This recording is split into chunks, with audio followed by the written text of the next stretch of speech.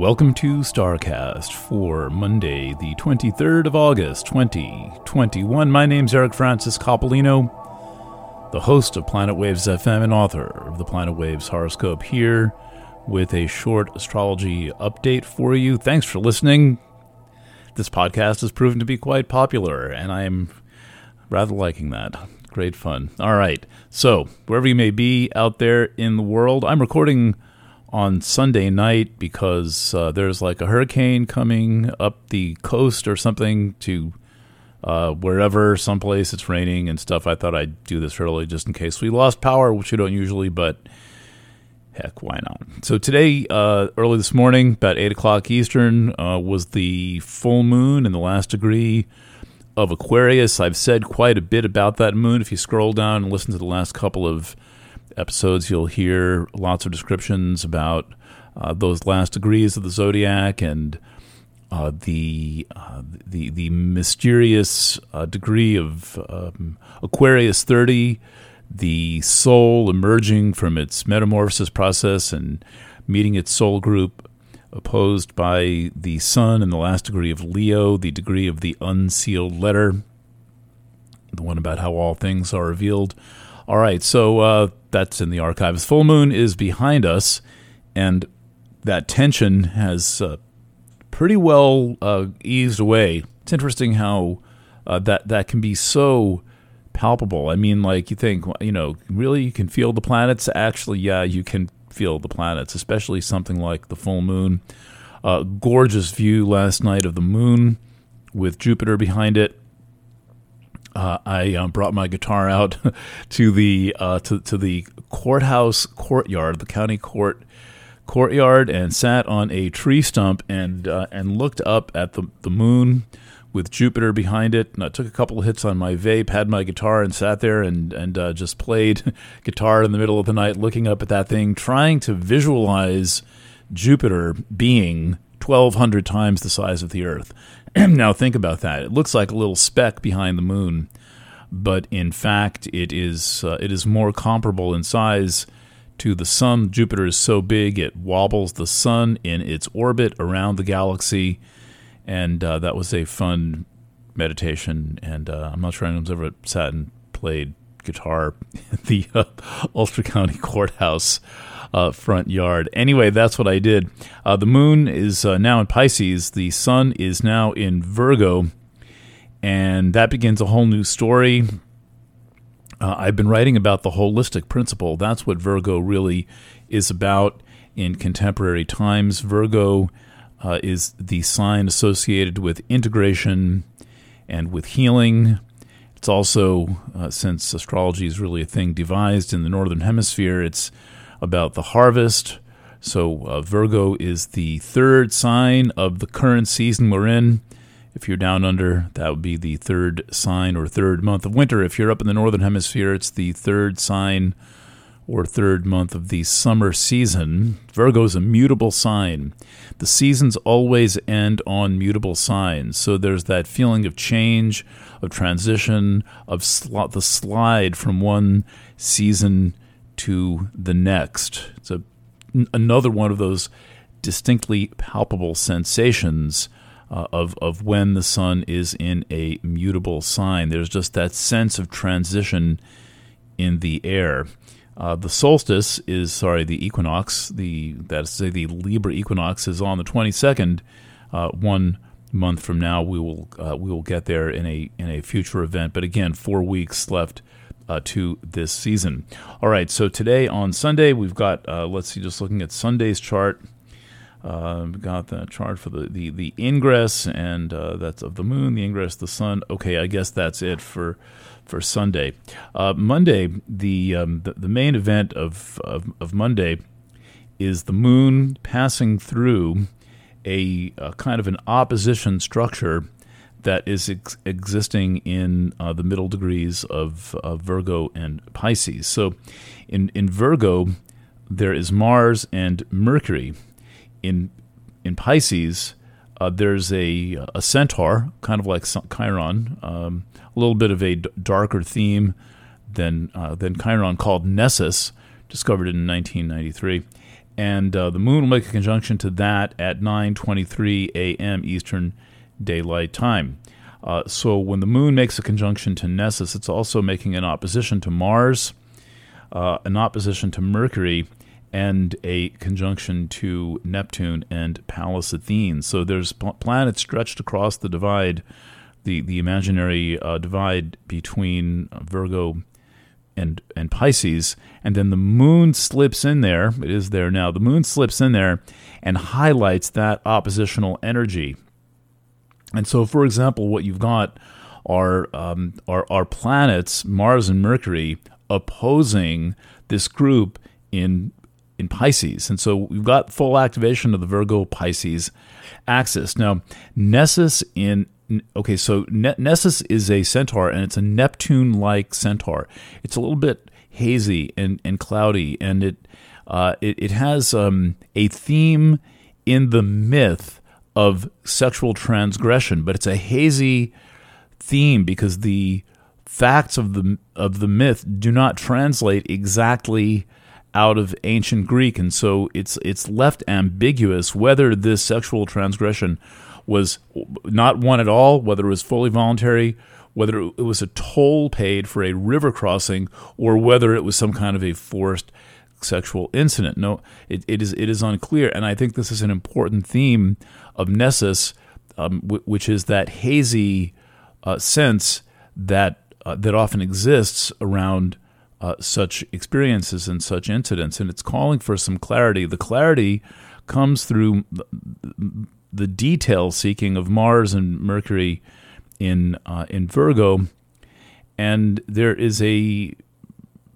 important level in addressing these issues of getting the basic hard, cold facts out onto paper, whatever they may be, names, identities, the chronologies, and things like this. And then there is the feeling level of the event, the feeling level of the incident, and then the feeling that you carry with you into adulthood.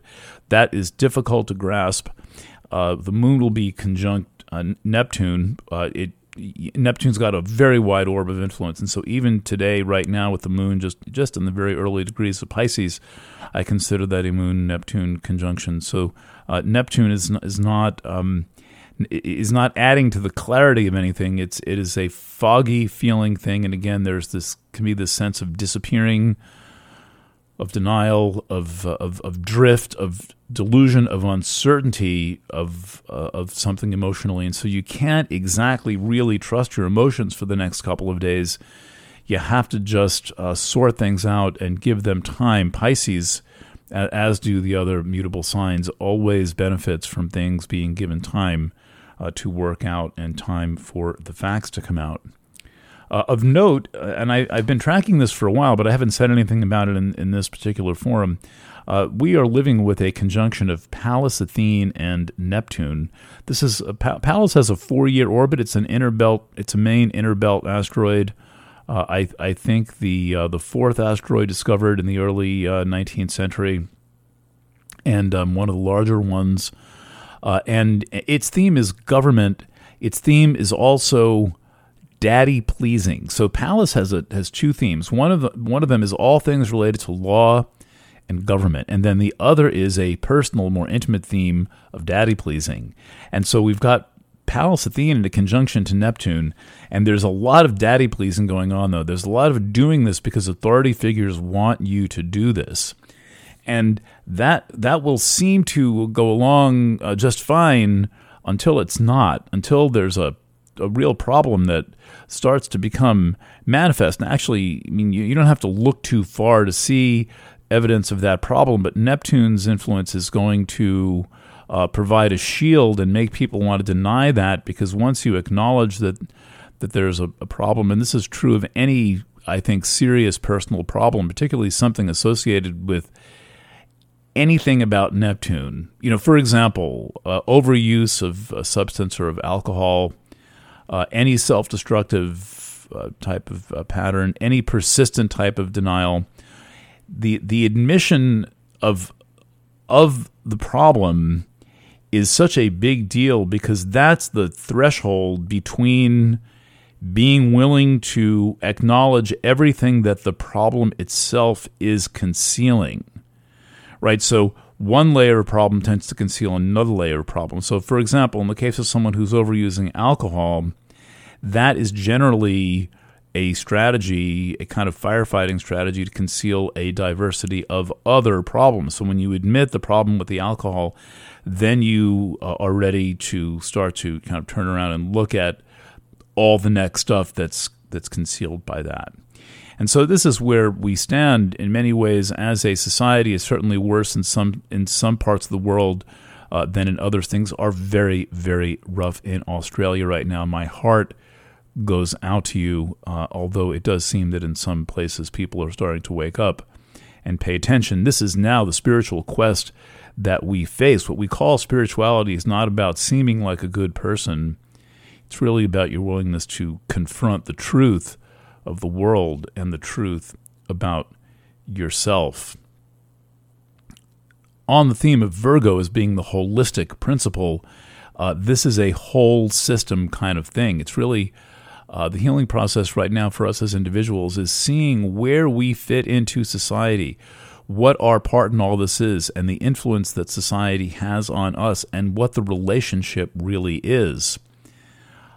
A lot of things are blurred right now by the presence of Neptune in Pisces, and that is just a lot of Neptune. I mean, Neptune is considered the modern ruler of Pisces. When you put them together, it's not like adding them together. It's more like multiplying them against one another. So if you're paying attention over the next few days, a whole lot of layers of feeling may start to come out, and you may notice that that acknowledging one thing reveals another thing, and then that reveals another thing. The moon is exactly conjunct this Pallas Athene conjunction to Neptune. That itself is exact right now. The three line up in an exact conjunction at 5:12 a.m. on Tuesday, the 12th. All times are in Eastern Time in this podcast. Please check for your local time zone against New York time. Then the next big whistle stop, as I'm calling them, is 2:57 p.m. Eastern Daylight Time on Tuesday, the 24th. The moon leaves Pisces and it enters Aries. The moon at that time makes a conjunction to Salacia. I've linked the Salacia article. Maybe I'll put it right at the. There's two articles I'll include right above the archive. So scroll down, go to planetwaves.net Starcast if you're listening on some alternative service, planetwaves.net, go to Starcast, and then right above all the archived audios, I'm going to put an article about Neptune and an article about Salacia. They were consorts. Salacia was the wife of Neptune. She was kind of a sea nymph. The word is not the root of the English word salacious. They're actually from different word roots. Did a lot of research into this, and including with the help of the editor of the Etymology Online Dictionary, who explained the rules of etymology to me. And that was our kind of test case where I actually got why when something sounds like something, it doesn't mean that it actually comes from that word root. So Salacia was herself not salacious. She was actually quite a proper creature and was a virgin at the time that she took Neptune as her husband. Today, the word salacious means like seedy and racy and all of that. And I think that it gets it is improperly, poorly colored. I think that what is salacious needs to be honored more as being part of the living human spirit. We are lusty, horny creatures. We are interested in one another. We are spotting all the beautiful people around us.